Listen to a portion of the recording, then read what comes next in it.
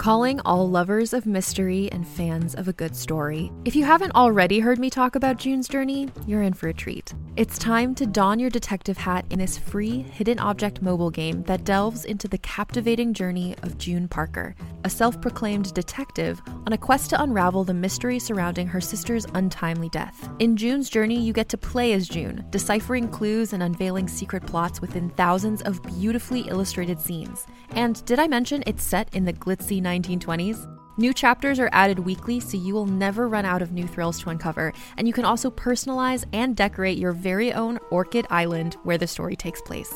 How sharp are your detective skills? Find out when you download June's Journey on your Android or iOS device, or play online via Facebook Games. Your detective journey awaits. Hey there, it's Rachel Ballinger, and I am thrilled to invite you to Rachel Uncensored, my podcast where I get real with my friends and celebrity guests, where we talk about all sorts of topics. From personal stories to hot-button issues, we cover it all. New episodes drop every Wednesday, so make sure you tune in on Apple Podcasts, Spotify, or wherever you listen to podcasts. Trust me, you won't want to miss out on the fun and candid conversations we have here on Rachel Uncensored.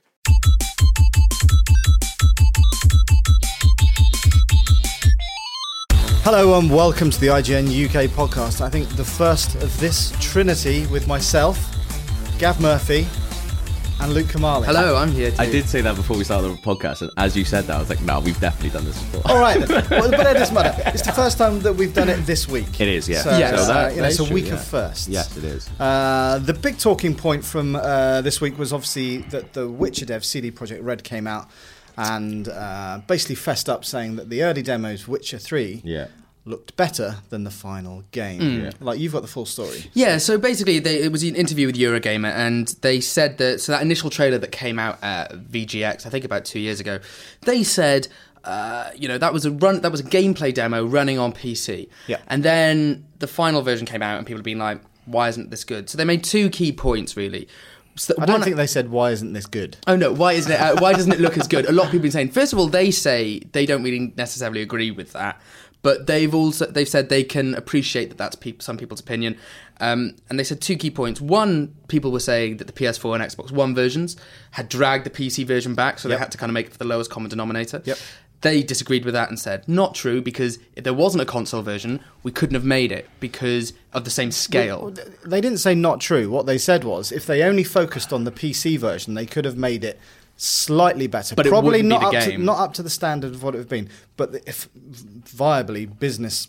Likewise, they can't do it. Yeah, it wouldn't be the game that we have. have. That's a really odd excuse as well. It's like, look, if we were just making a PC version, we could have made it good. But no, you want a console version, so it's got to be shit. But they're like, it's not quite what they said. It's not rubbish. Let's be specific. And then the other one the other point that they made was so we've talked about this before, but obviously stuff we see at gameplay shows and stuff like E3, Gamescom, that's what we call a vertical slice. So it's basically... I hate that phrase. Yeah, that's a marketing phrase, not an editorial phrase. We shouldn't be using that. Unless we're talking about cake, then I'm well up for a vertical slice. Basically, it is a little snippet of gameplay that they've polished to the nth degree. A taster, if you will. Yes, they've polished to the nth degree and they've brought out, so it's not representative of the finished thing. So... yes, they managed to make that bit, fantastic, but then once they had to populate the open world, make everything happen, it suddenly became evident, it's probably not going to be able to run at this quality. Yeah. But that doesn't become evident until later in the process. So they're always going to be aiming as high as they can at the time, so they're not trying to mislead people with those early demos. But since this story's gone up, actually yesterday they have now released a patch for PC aiming to polish, and a console version's coming. So they're still polishing. So they managed to fix it overnight? Well, not fixed it. This is the thing. They're just trying to they're trying to improve it again. But I don't understand this. Like, are people shocked that what they see 2 years before, like an early game demo, is not representative of the final thing? Yeah. Are people generally shocked by that? If you look at movies, like you look at the Jurassic World trailer, and everyone was like, that looks terrible. Yeah. And then as it goes along, it gets better. That's right. Whereas with games, it tends to go the other way. But then I guess, if I'm buying a game, I'm not buying a game based on something I saw 2 years ago. I'm not going, oh my god, I'm buying that game because of that amazing bit of thing that I saw. But this is the thing, you've got to kind of think. You look at when people look at gameplay trailers and stuff on YouTube. You know, they're not us. We are exposed to these games almost every step of the way, so we see the kind of slow deterioration or whatever, or the way it goes. But like the average consumer will just be like, oh yeah, let's see Witcher 3 gameplay, and look at it. And, you know, maybe not think that it's from that long ago. And also, you look at all the GIFs and stuff that happen in the comments. They're the GIFs that are made when the game looks its best. Like, you know, remember when there's still Drive Club GIFs floating around from that early demo where, like, look how beautiful it is and stuff. And it's like, well, yeah, but that's from... Yeah, but I think Drive Club... Actually, now Drive Club's good. Yeah. But so to answer your point, I think it depends on how different the original is from the end, because I think how different is this? I don't think it's massively different. It's still a beautiful looking game. Exactly. And anybody who says that it isn't is just my big issue with it is there's quite a lot of pop-ins. So like, you know, it pops in and then it renders quickly, and the draw distance has some issues.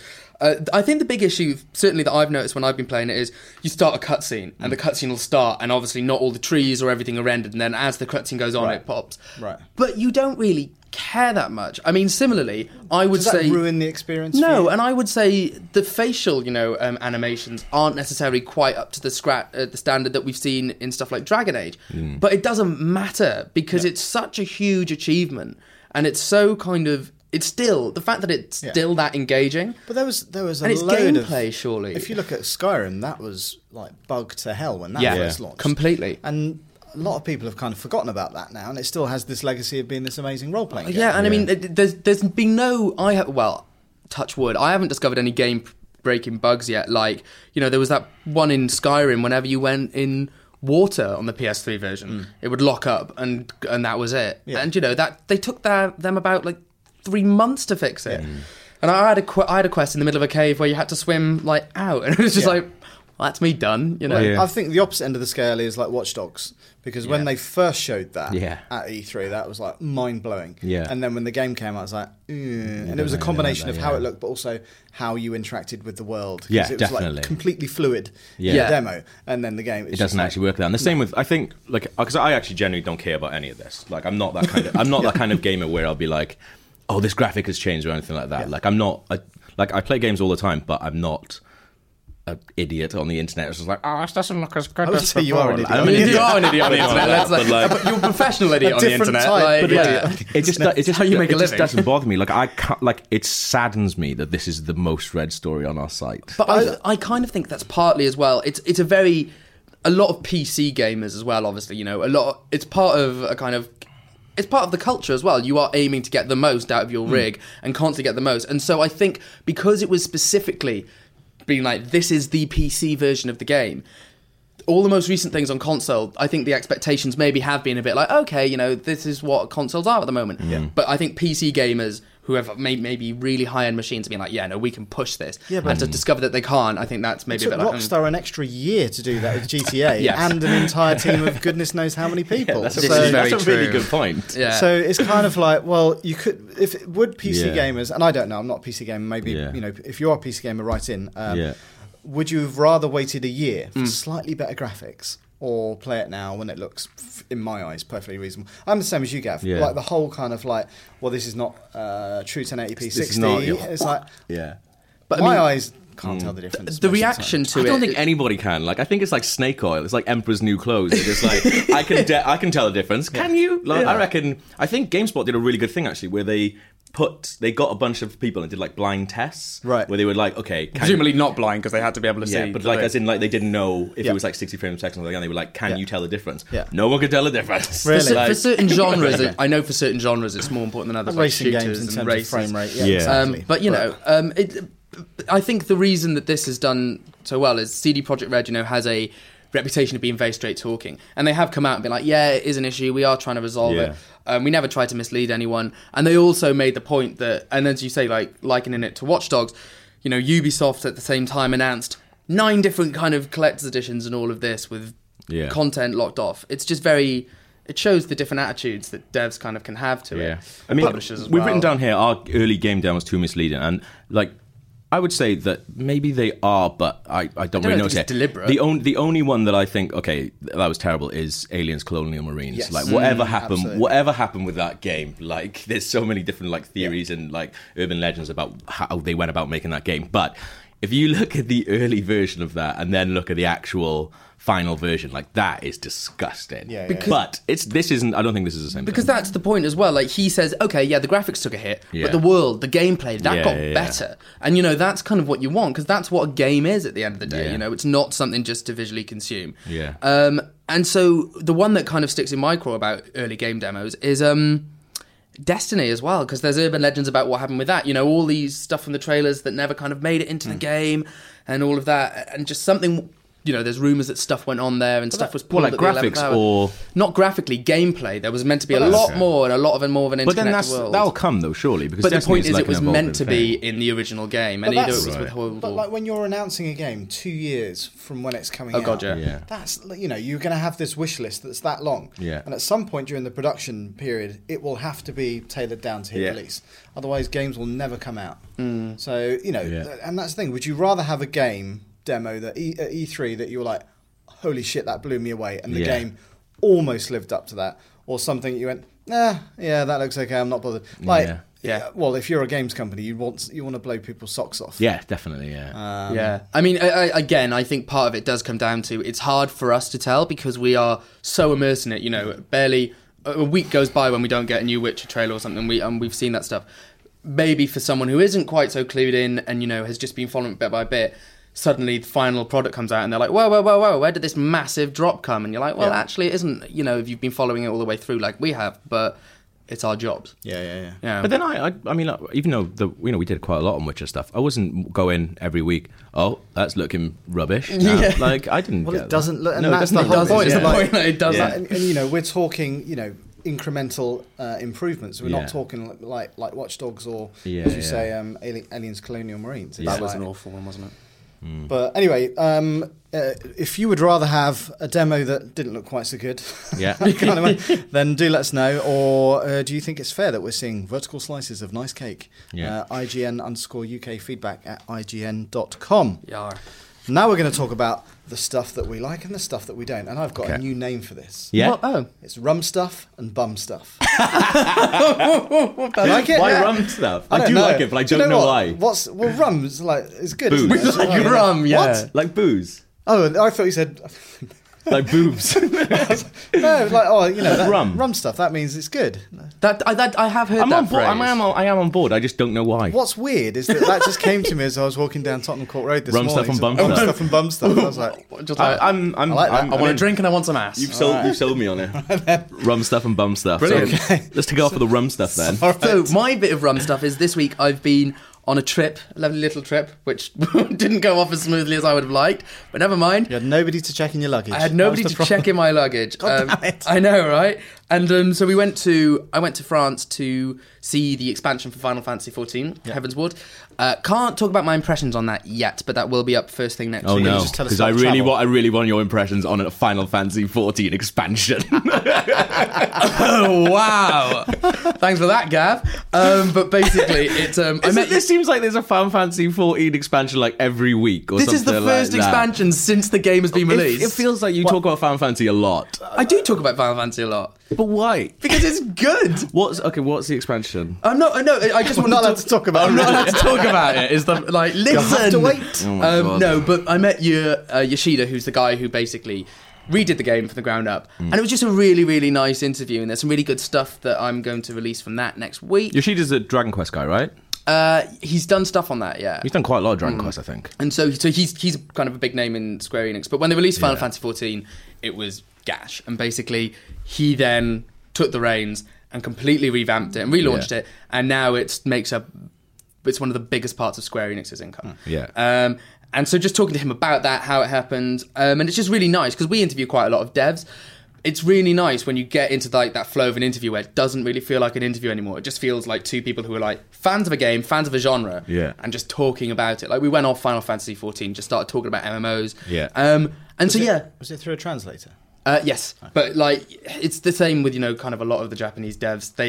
you spend the entire interview doing it through a translator, and at the end they talk to you in perfect English, and you're just like, oh, right, okay, so you're going to tell me the entire time. Yeah, and they were like, yeah, so what do you think? What would you like to see? At the end, I was just like, so is this the only Final Fantasy game he's worked on then? Yes, I believe so. Yeah. He's but he did say in the interview, one of the things he did say, they have obviously big Final Fantasy meetings where all of the guys working on Final Fantasies talk, and so he hints at some possible, because we've seen in Final Fantasy 14 already, they've taken Triple Triad from one of the early Final Fantasy games. They've Final Fantasy 8. Yeah, and they've got Lightning from. You do know about Final Fantasy? Look. Yeah, out yourself. Why don't you? It sounds like I know more than you. Yeah. Oh, I can't remember. Like 7 and 8. Don't get me started. And then also Lightning from 13. She appears in it. And so he talked a bit about collaborations. So it was a really, really good interview. But that was a rum thing that happened to me. Can I ask a question? What is Final Fantasy 14? Is it the online one? Yeah, so it's the MMO that's on. It's good to get that in there right at the end. Good. It's the MMO that's on a PC, PS4, and PS3. All right, wicked. So but it's doing really well, and there's good stuff coming. So, I don't understand Final Fantasy. Yeah, I'm interested in this guy because I'm a massive Dragon Quest guy, and he's done like all of my favorite Dragon Quests, but I'm never going to play a Final Fantasy MMO. How many people play it? I think the last number they had over 4 million. Really? Yeah. And bear in mind, it's a subscription MMO, which, in the space that Warcraft traditionally dominates. Yeah. Warcraft subscribers are falling, and somehow Final Fantasies are still rising.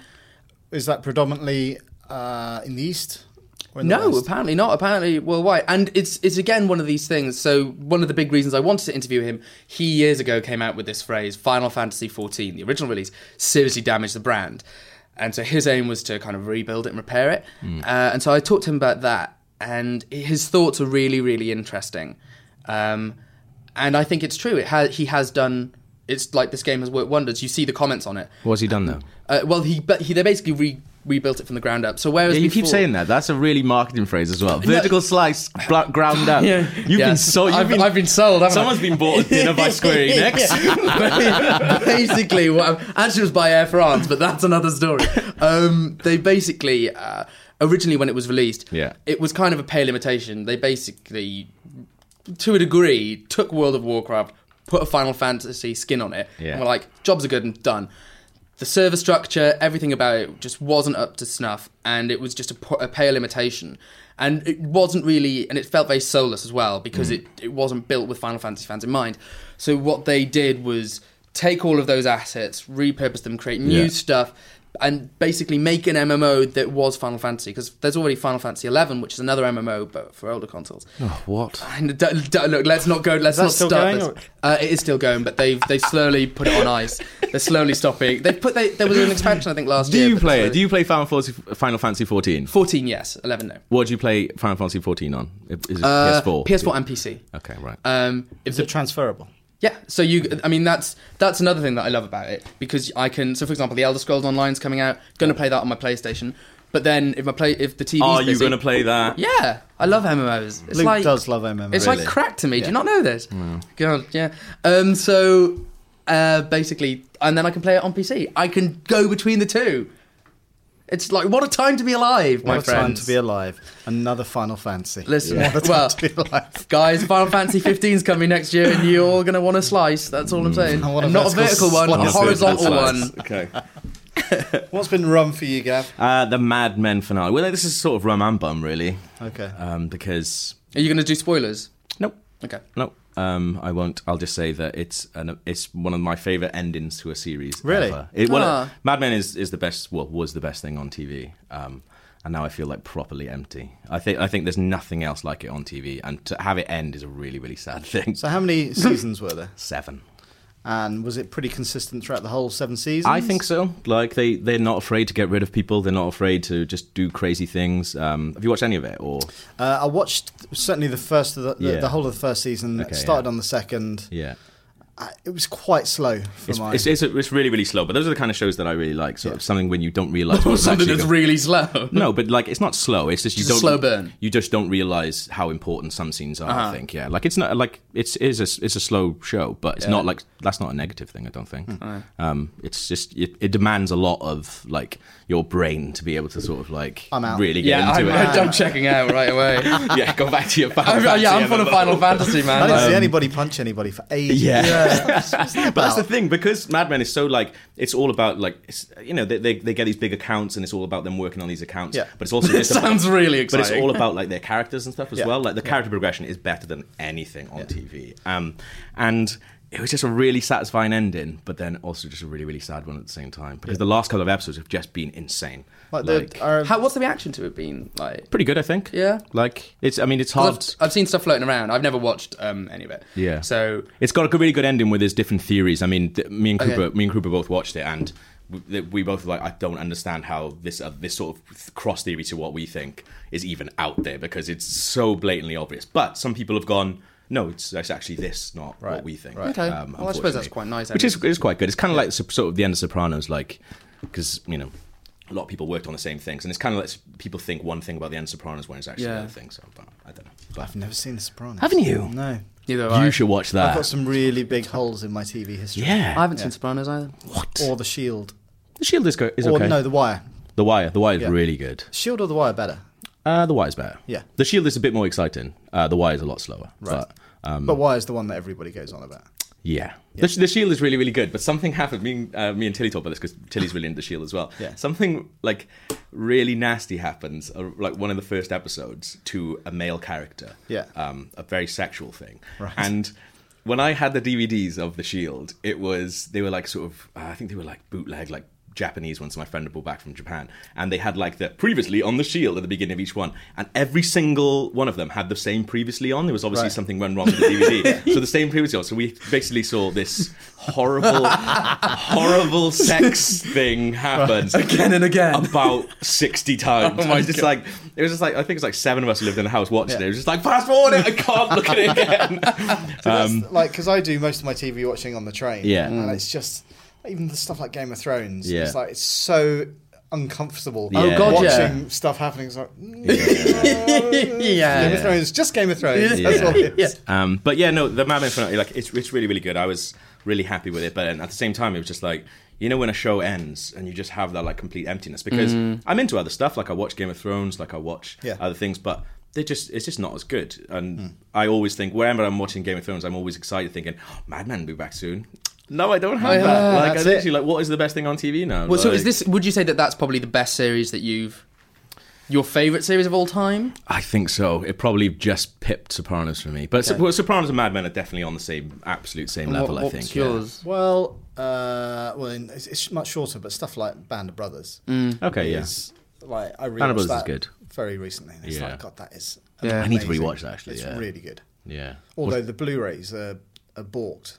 There's a problem with the audio sync. It's about a half second out. And that's one of my massive bugbears. How have they done that? I don't know, because I started watching it and then because I bought it on Blu-ray. Yeah. And then, I Googled it and it's balked. I would suggest I would have suggested until I found out last week to get the Wire Blu-ray, because they're just about to redo it. Yeah. But I found out a really horrible thing. So like David Simon, the guy who created the show, wanted to shoot in widescreen and wanted to shoot on film, but they said no. They shot 4:3 and they shot digital. So now what they're doing to make it widescreen is blowing it up. No. And, I was about to say, because my favourite one is Buffy, obviously. Yeah. And they've doing that. They released they recently re-released a collector's edition that was Blu-ray, and they've blown it up. And it's cutting bits out of all of the scenes. Well, this is what David Simon, who's like, if I could take my name off it, I would. Joss Whedon's like that. He's like, I shot it in 4:3. Yeah. It needs to be in 4:3. You're taking, especially because there's so much the framing as well. So many key things on the periphery of the scenes. I can't watch stuff in 4:3 anymore. Can you? No. It is a bit difficult. How big is your TV though, like home? Not that big.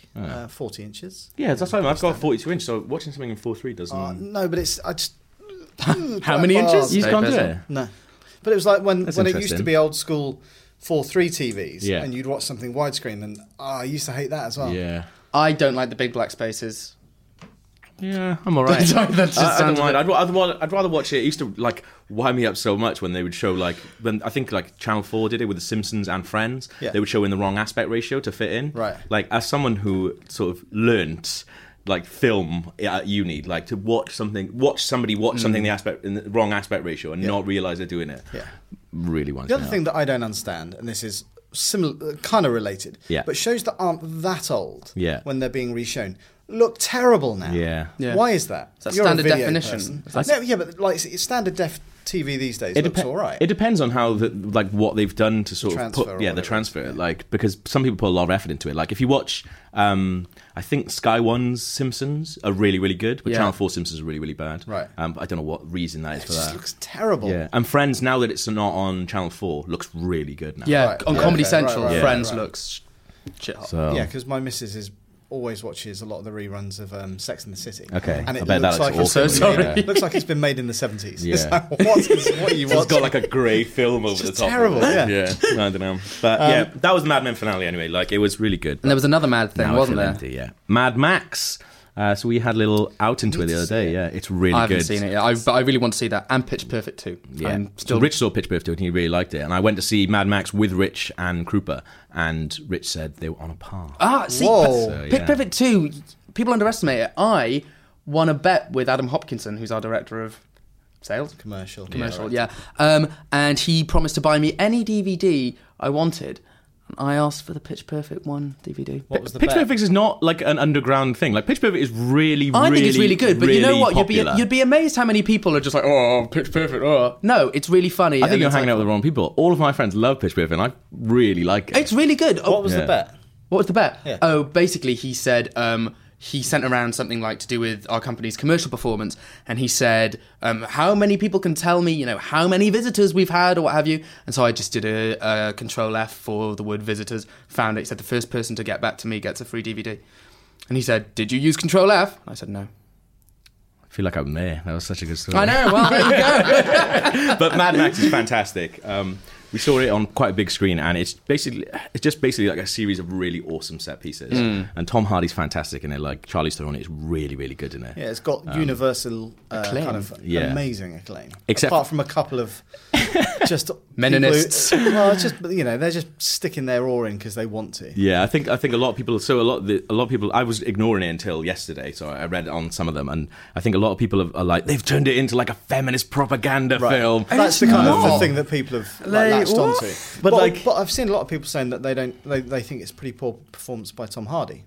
Really? But I don't know. He's really weird in it. Like he's really, really strange. But he's not like an action hero. He's not like he's really. It's really funny as well. Like me and Krupa were like pissing ourselves laughing. Like some of the stuff that he does is really, really does good. It like his voice kind of veer towards Bane at times? And no, not really. Lovely I'm voice. sure that's No, never like that. Was that what Teddy said on last week's podcast?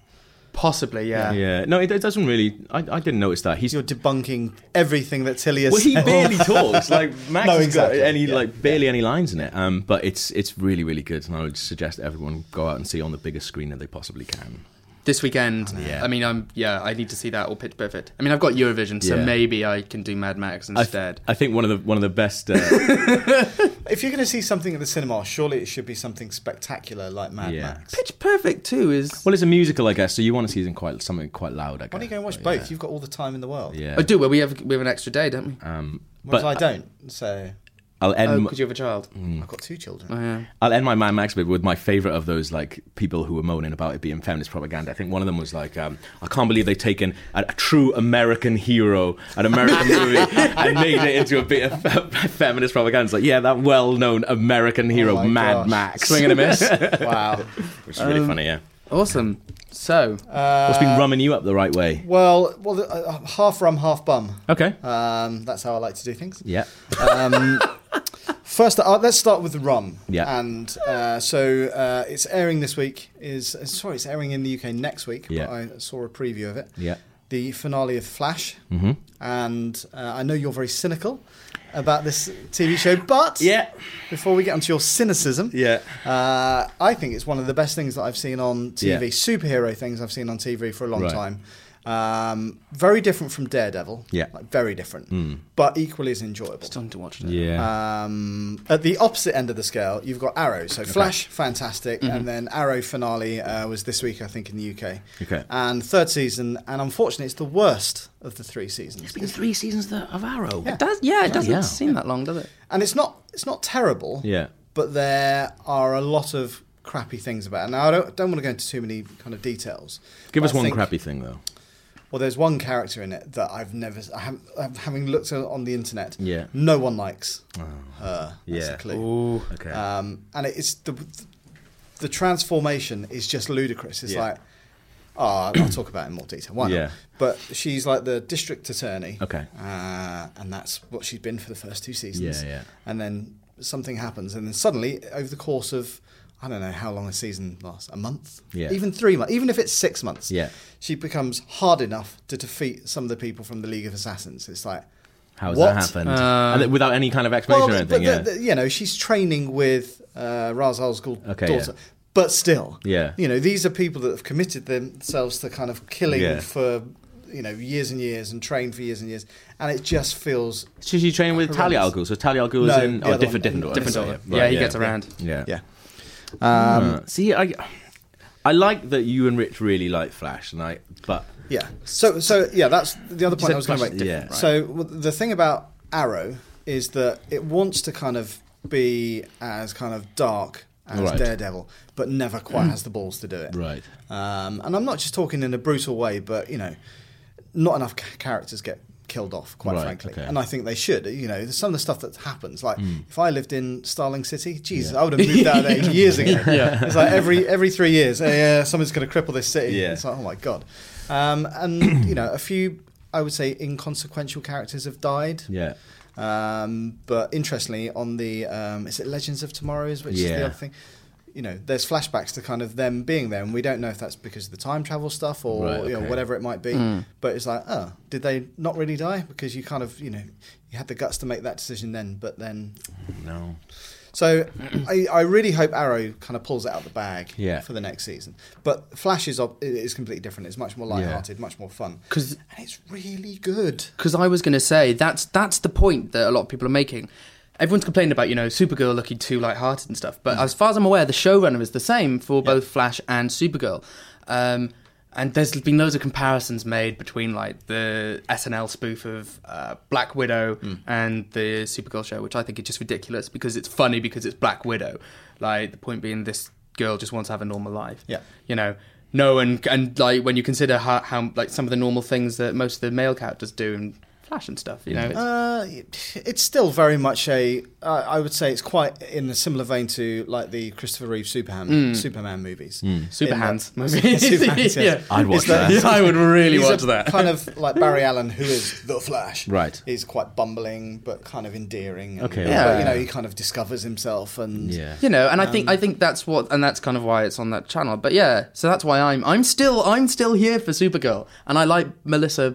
We spoke about Supergirl last week. I know. Talking about Flash. Well, the second to... So I finished watching the finale this morning, and it ends on a cliffhanger, and it's like, that's interesting. And it definitely loops in some of the stuff that we've seen with Legends of Tomorrow, which I'm really excited about. I thought that trailer looked really, really good. Did you? Yes, I did.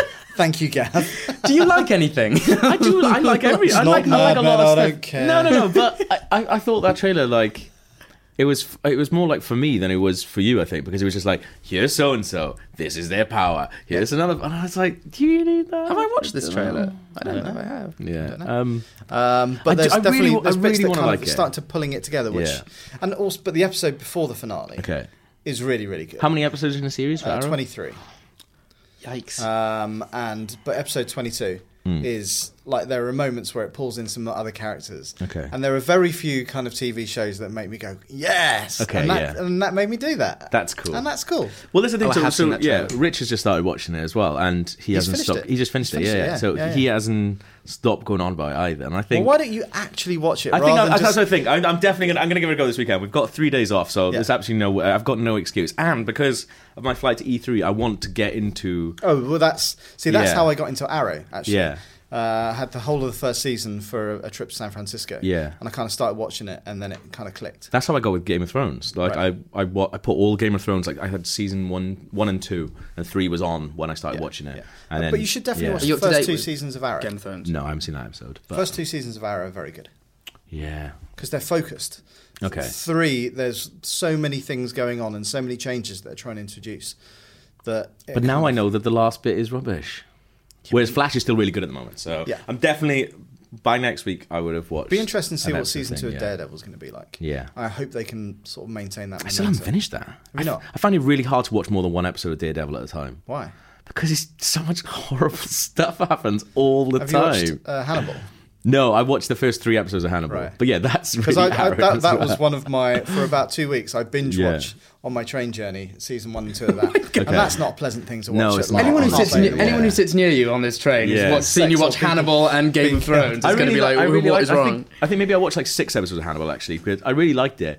But the thing that's made me stop watching it is like the really boring, excruciating scenes between Hannibal and Lawrence Fishburne, where just for no reason Lawrence Fishburne just comes round for dinner. And it was just like there's a lot of that. It's just like more excuse. Like it happened like loads of times. And I was like, it just seemed like it was just another sort of excuse for Lawrence Fishburne to go, "Ooh, what am I eating here?" And I was like, "Chicken." Wink at the camera. It's like, all right, you're feeding him people all the time. Brilliant. It's just like that happens so many times. Like, I don't like this.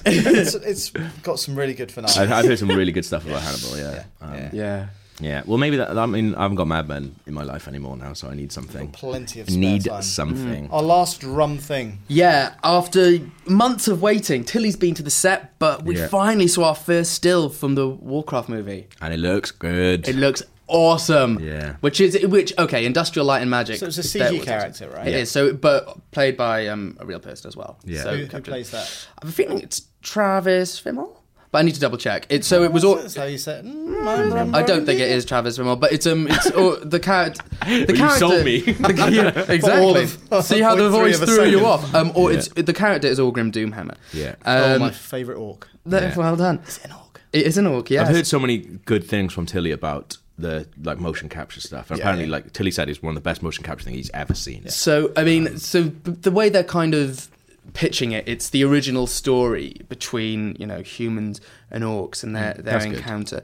The thing about Warcraft, one of the reasons it has such a good fan base, aside from the fact that really good games, like because obviously it started as the RTS and that's when I got into it. The stories are really, really good, and one of the reasons that World of Warcraft did so well originally is because all these iconic characters it continued their story, and so people were playing it as much as the narrative. And I personally believe the reason it's struggling now is because kind of all the characters that they've had from the RTS series, they've either died or, they've disappeared, and they're struggling to establish new iconic characters that you can play with. So that's a bit of an issue it has. And these depictions of these characters are great. Like, Blizzard are renowned for their cinematics, and it seems that this is going to be just as high quality. Is it going to have pandas in it? The panda, no. See, they don't... well, we don't know, but I would think... I would doubt it. They don't crop up properly. They crop up briefly, but they're on another continent called Pandaria. Yeah, of course they are. I'm really excited for it, but I know very little about Warcraft. Yeah, no, it's really good. I mean, I like Duncan Jones. The idea that they seem to be starting with is very much like this start of kind of a franchise, obviously, and they need to establish it. And in the similar way with the games started with the orcs and the humans. That's the basic thing. Yeah. And over time, other races appear, and you have the Alliance and the Horde, and that spirals.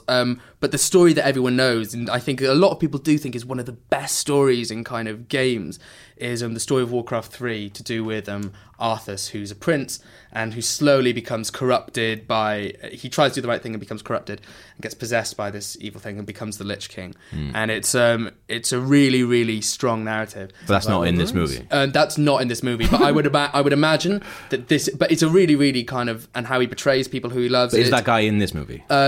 No, Arthas isn't even in it, as far as I'm aware. But so what I think they're going to do is they're going to establish the kingdom and the kind of relationships between the two, and then I would imagine the next one will maybe introduce Arthas. You think they would have introduced that on the first one, surely? Well, to get you sort of into it. They can confirm that they're doing more than one. No, I mean, obviously they're going to see, but very much so. Rob Kaczynski, who we've had on the podcast, when he's spoken to Tilly and he's spoken to other people, he's very much said, you know, because he actually plays World of Warcraft. He's a big fan, and he's like, yeah, no, as far as he's concerned, this is the start. Right. And then they're going to, because it is a great story, but it's the same as anything. You really do need to kind of establish the basic facts before you start building on everything, because it is a new world for a lot of people. I'm not sure I don't know if Duncan Jones is the kind of director that would sign up for kind of multiple movies. He doesn't strike me as that kind of person. I also don't think, even if Duncan Jones does the best possible job with that, like Duncan Jones, I love Moon, wasn't that massive a fan of Source Code, no, but I'm the same. Yeah.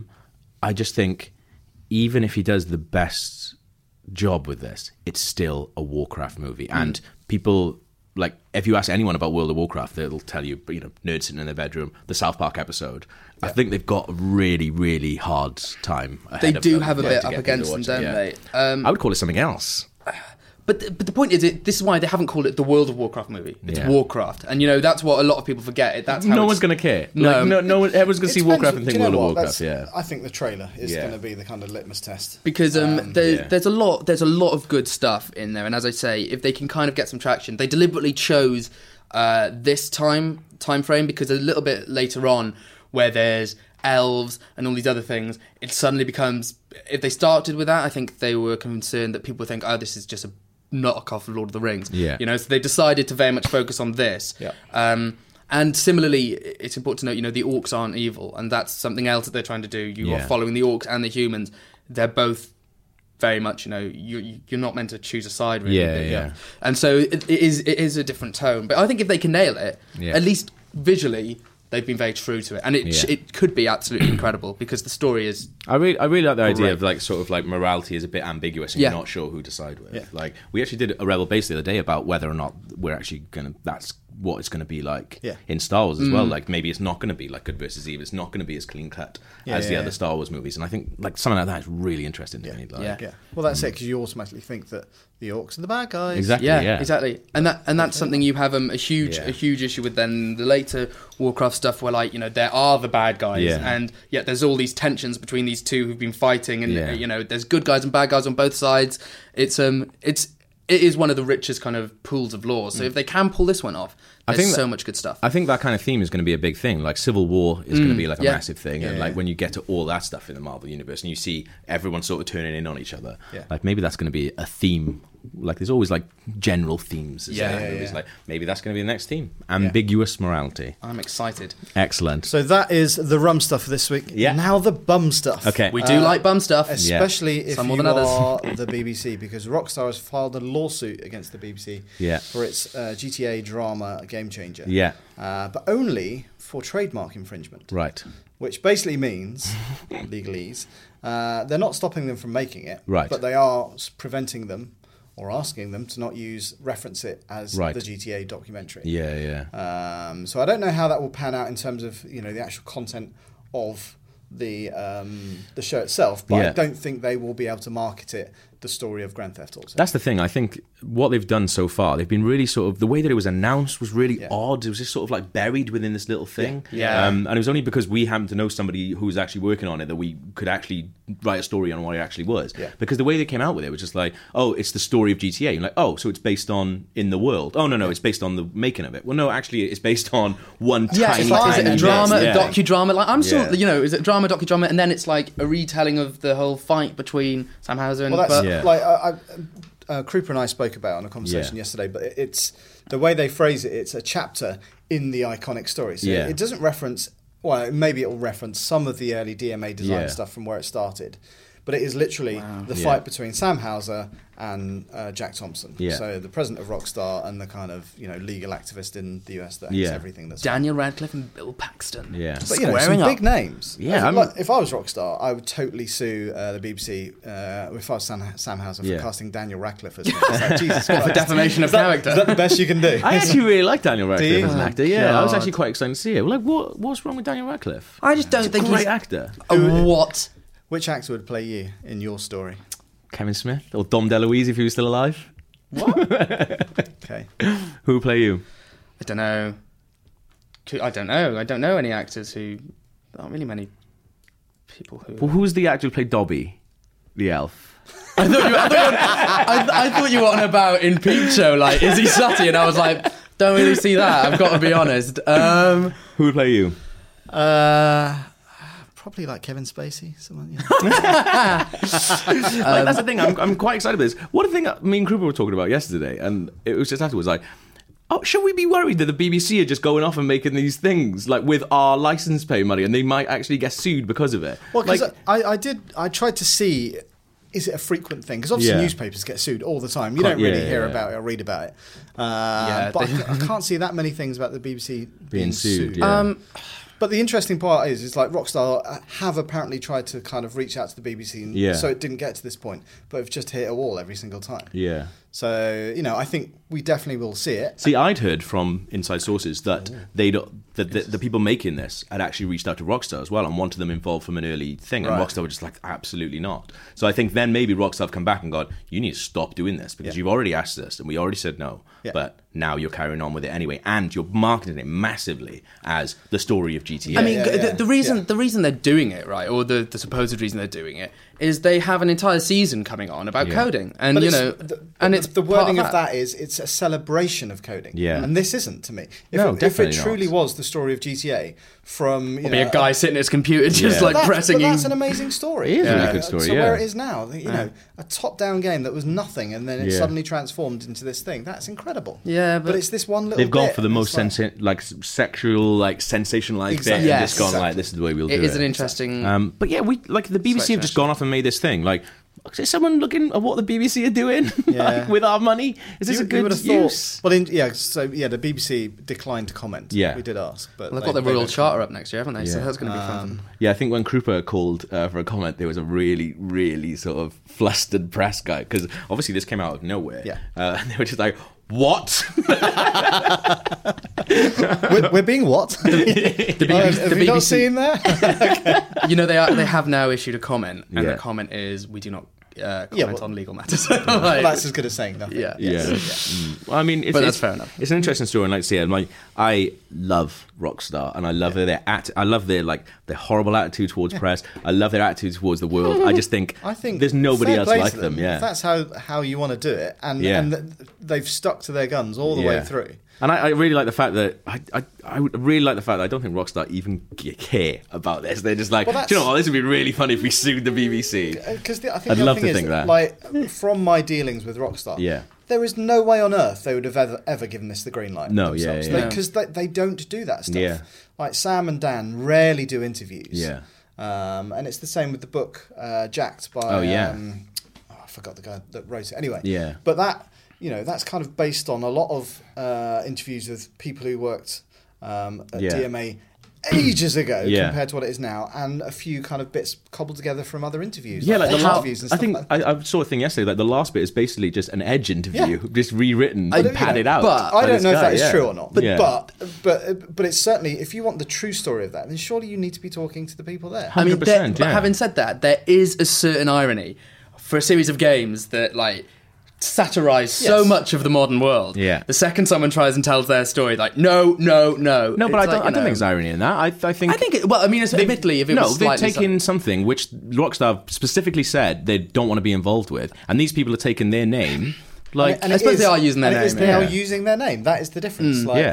Because there's ways of doing it. So satire laws. So the Jinx, but it's not going to be a satire though. That's the thing. It's not a parody. No. I'm on about how Grand Theft Auto does it because it's satirized. But with the Jinx, so there was a movie made called All the Something Girls. Anyway, whatever it was called, but that didn't use any of the guy's real name or anything like that. So it was based on the story, and everyone knew it was based on that, but they didn't use the name, and that's kind of how they got around it. Whereas the BBC know that they're not going to be Sam Houser. Exactly, but without their permission. So I don't really know how that kind of works in terms of whether this is the first step in many. But I would have thought that down the line. For that, especially if you dramatize it, there's actually stuff for defamation of character in there as well. But who knows? We don't know. But anyway, the interesting thing is Social Network. Is that was based on a book that's Zuckerberg was just like, there's so much in that just isn't true, and then they wrote the script based on that book, and then went off and made the movie for it, and he was just like, there's just stuff that just isn't true. He's like, I've had one girlfriend. This is her. And like, you see all this different stuff going on, and he was like, some of it's just not true. Like, we didn't meet there. Like, but I think the way that he handled that, he was just like, we're Facebook, so, and I think I've got quite a lot of money. Yeah, whatever. It's not like on the day that it came out, he took. Well, yeah, it's I know, awesome I saw film, that. yeah, that was a cool thing to do. Yeah, on the day that it came out, he took all of Facebook to see it in the cinema with, and he sat down and watched it as well. Yeah, got a lot of time for that. Yeah. Last bum stuff. Yeah. Right, so are you up to date with Game of Thrones? No, I'm not, and I'm really annoyed about this because even though something really bad happened, everyone thought it was all right to just go, it doesn't matter about spoilers anymore because this really bad thing has happened. So I know what happened. Okay, so do we want to go into specifics or? Well, I wasn't going to go into specifics. So well, let's see if we can kind of talk around it. Basically, something happens at the end of this week's Game of Thrones, which provoked quite a strong reaction that has caused some sites on the internet to now drop coverage of Game of Thrones entirely. Okay. It even had a US congresswoman say, no, I'm not watching it anymore. A lot of people have said, including celebrities, have said, this is too far. Yeah. And it's a little bit tricky. Because, so your thoughts on this are? Well, I think Game of Thrones has done a lot of stuff in the past, like 4 seasons. Like, especially, like, the bit where the dude gets his head popped open with his, against the mountain. Okay, yeah. And I was like, my God, that's too far. Yeah. And having watched this, I didn't think it was as any different from a lot of the other stuff. Yeah, I mean, it's tricky because... That is what Game of Thrones does. It's there to be controversial. I mean, there are issues around, so... because they've changed stuff from the books so much in this season, I think the argument being made is they've changed it because this doesn't happen in the books. Right. It happens to someone else. The person who this stuff happens to actually doesn't even marry this person in the books. Right. They're not there. They're miles away. Yeah.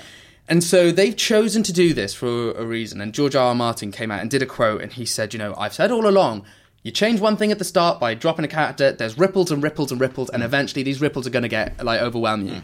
So I think the argument people are making is, if you can change so much, why does this need to happen? We already know the character who does it is a complete and utter bastard. But that's to me, it's like Joffrey kept on layering on levels and levels of hate. I think the point they're making is it gets to the stage where it can just be, rank misogyny, where you don't actually... It's not adding anything from a narrative standpoint. Mm-hmm. The way it's shown is almost too obscene and too grotesque, because it's like... Did you think that? Well, I think the point being, you could have just shown them maybe him dragging him into the room or something. You didn't have to see the ripping off of what have you. Okay. And I think that's an argument... Maybe I need to rewatch it, because... Admittedly... I honestly...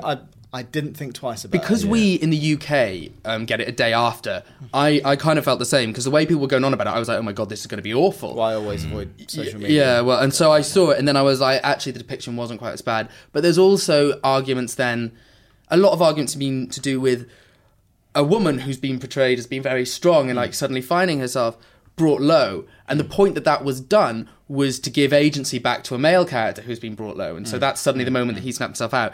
And it's just this whole argument that a lot of women in this show are kind of, there's scenes where women being raped are literally just the backdrop to a scene. They're just there. It's gratuitous. Yeah.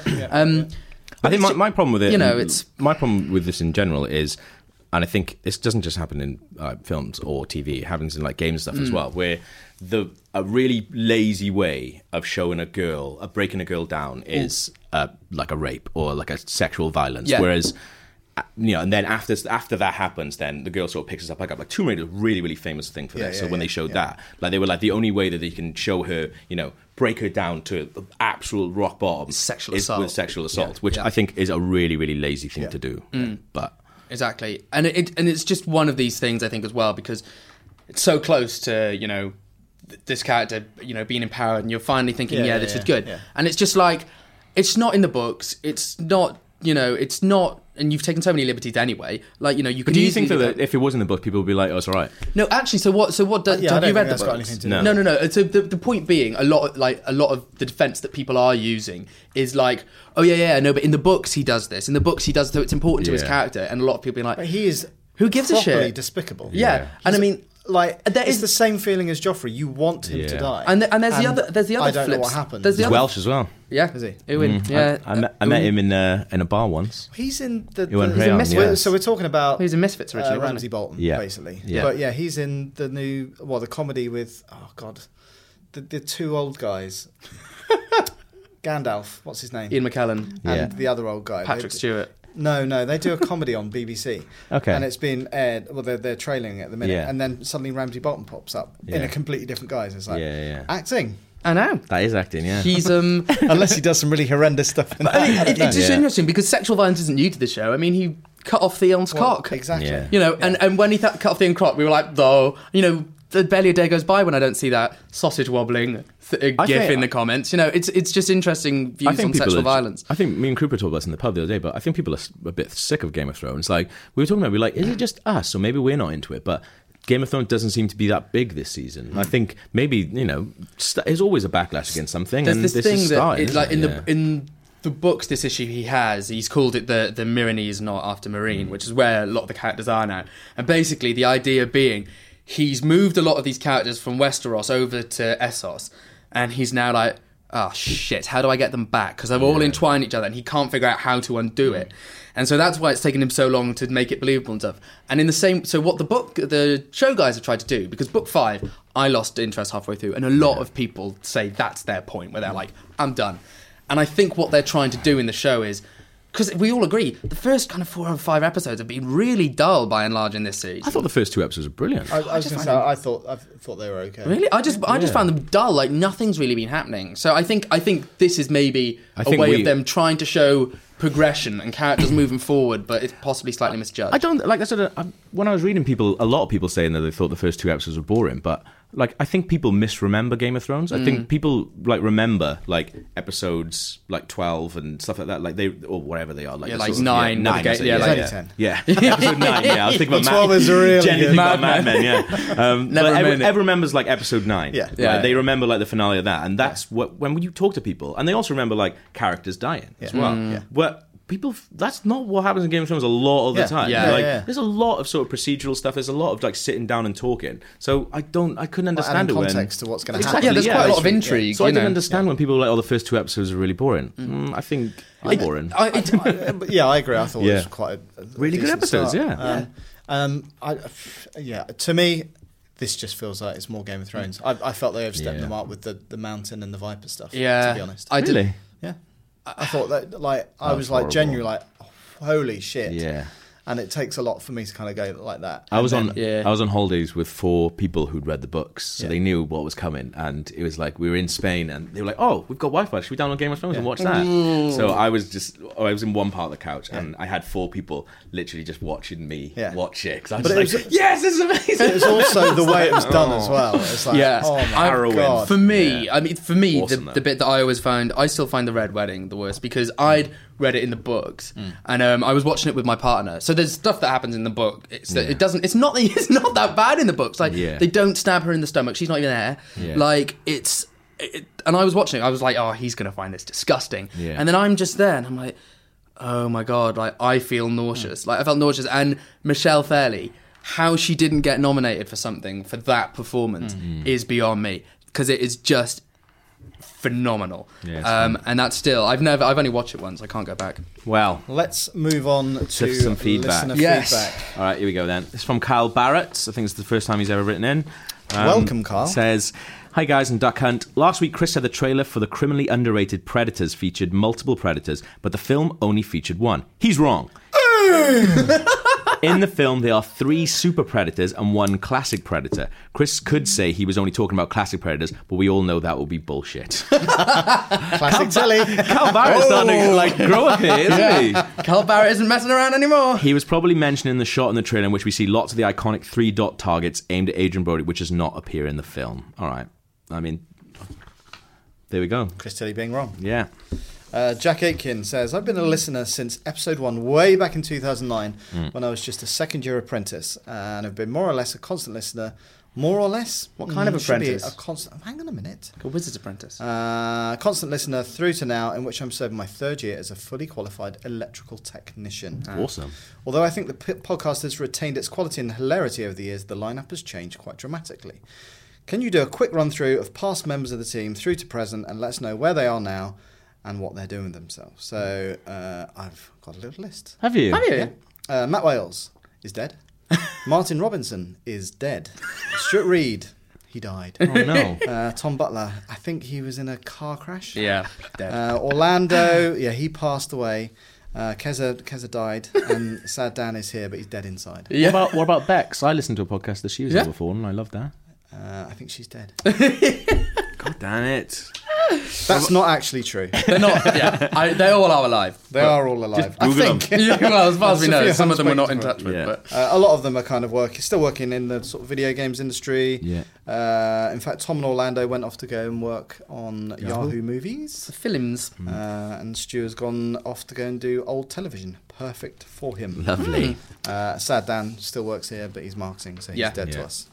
So I have an email from Russ Noble, who says, which is perilously close to Ross, but not quite. I love his nickname. We got the Black Whisper. Yeah. Why does he call himself that? Don't know. It's exciting. It's quite Game of Thrones, isn't it? It is. So he's forgotten what the Duck Hunt thing is all about, so he'll say good day. Just a phrase. Yeah, we don't really know either. So my question is, with the Xbox One winning another monthly sales in April, that was in the US, do you think we'll see more and more games move over to the Xbox, and like the 360, Microsoft surpassing Sony? So many great games coming out in winter for Xbox, while Sony struggles with the lineup, and more features being added in the monthly updates. Do you think Xbox can surpass Sony's lead? Who's going to win? I couldn't give less. I of don't a really shit. mind.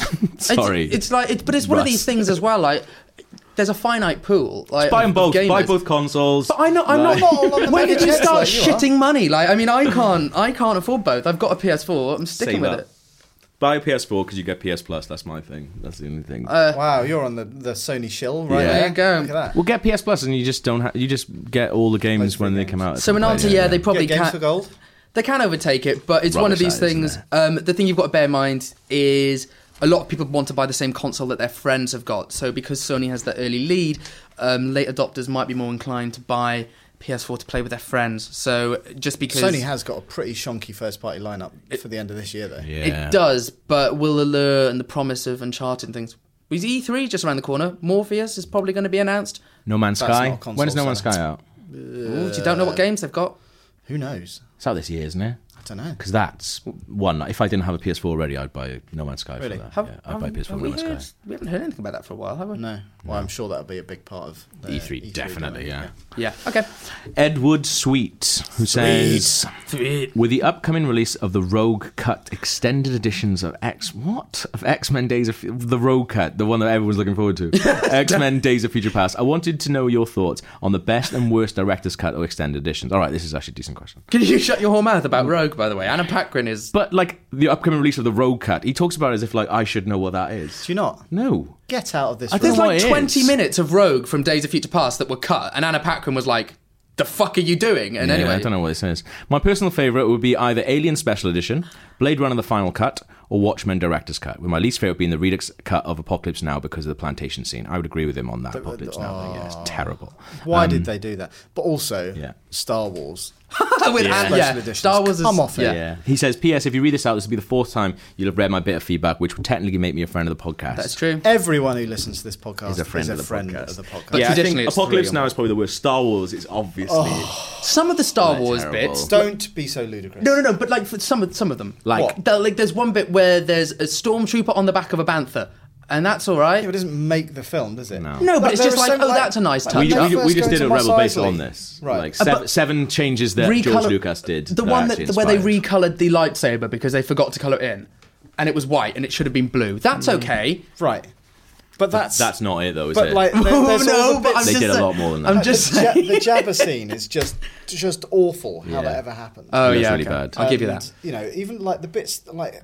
So much crap thrown into the Mos Eisley when they first come in there. It's like, let's put 100 different animals going around stuff. Like, Hayden Christensen in the end of Jedi, that's a fun one. Anyway. Thing is, though... In terms of good ones, like, Aliens... I can't think of anything like Alien. I can't think of many others. But now I can't. Like, I actually really like Alien 3, but I don't know which cut is my favourite because I don't know which one I've seen all the time. But Blade Runner Final Cut, me, Rich, and Krupa went to watch that in the cinema the other day, and is definitely the best one. Yeah. It just makes so much more sense when you get the voiceover out of it, and you just sort of, I don't know, it's just a much more beautiful film. I think. Quite like a lot of the extended. I do like the extended editions of Lord of the Rings personally. I do feel a lot of the scenes actually do kind of add stuff to the world. Like what? I can't remember, but I do remember. But at the time, I do remember because I will always choose to watch that. Because you see the trolls that are in The Hobbit, don't you? Yeah.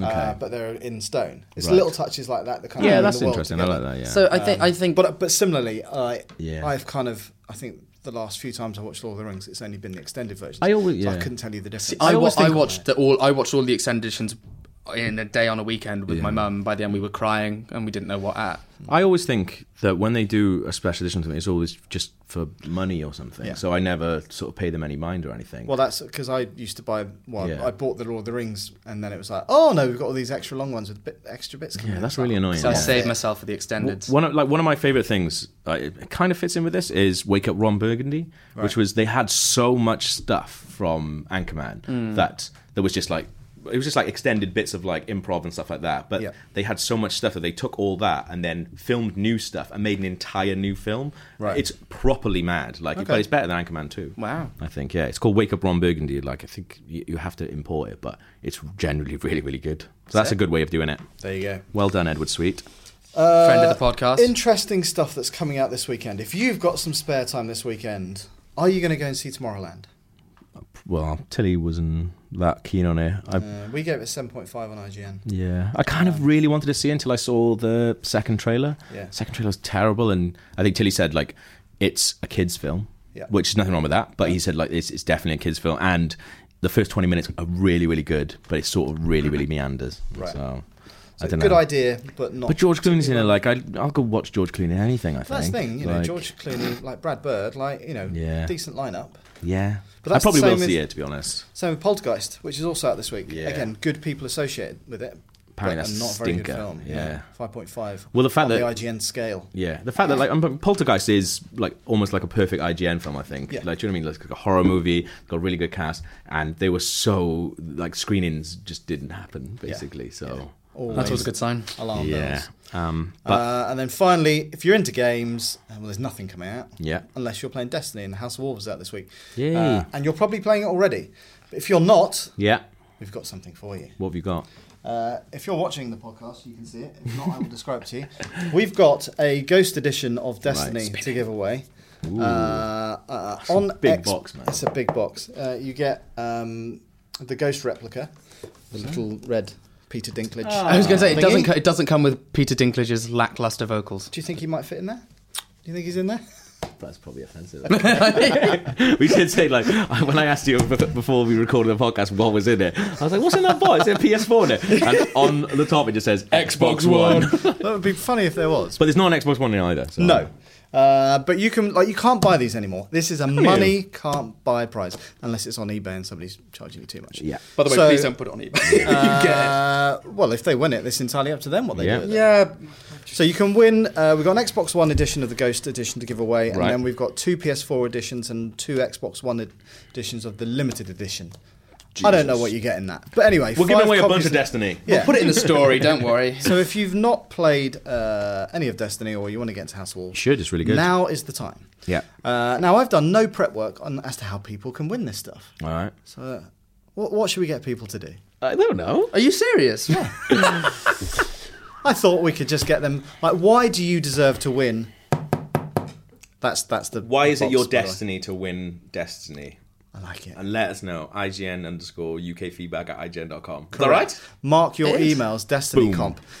We will need your name, your email address, your phone number, and also please specify which format you want. You've got to be over 16 as well. Why 16? Because that's what it says on the box. Nice! Good one, Gav. There'll be full terms and conditions on the site because I think competition rules mean that you have to be 18 or over. All right. Yeah. Well, I don't know. I might have made that up. Look, you've got a week to get your entries in, so hurry up and do that, and then we'll take a look at them within the next couple of weeks, and then we will announce the winners. And then you will receive it. That's it for this week's podcast. Awesome. Peter Dinklage says goodbye. Should have put air holes in. Should have? Well, yeah, maybe. Oh, poor dude. Never mind. There we go. Thanks for listening, as always, and we will be back same time next week. Until then, goodbye. Bye. Enjoy Eurovision.